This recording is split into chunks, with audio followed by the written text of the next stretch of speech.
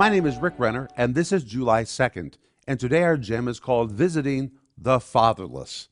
And our verse is James chapter 1, verse 27, where James writes, "Pure religion and undefiled before God and the Father is this." And then he tells us what it is: to visit the fatherless and the widows in their affliction. Do you want to do the work of God? Here's a simple way for you to do the work of God. And in fact, James calls this pure religion that is undefiled before God. It's hard to go wrong when you do this. Do what?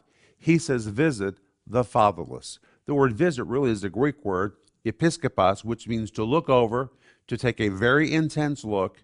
It's not just looking to observe something, but looking in order to know what kind of action you should take. And when you find a need, then to meet it. So when James talks about visiting the fatherless, he's talking about observing them, studying them, seeing what are their needs, and then doing whatever you can to make sure those needs are met.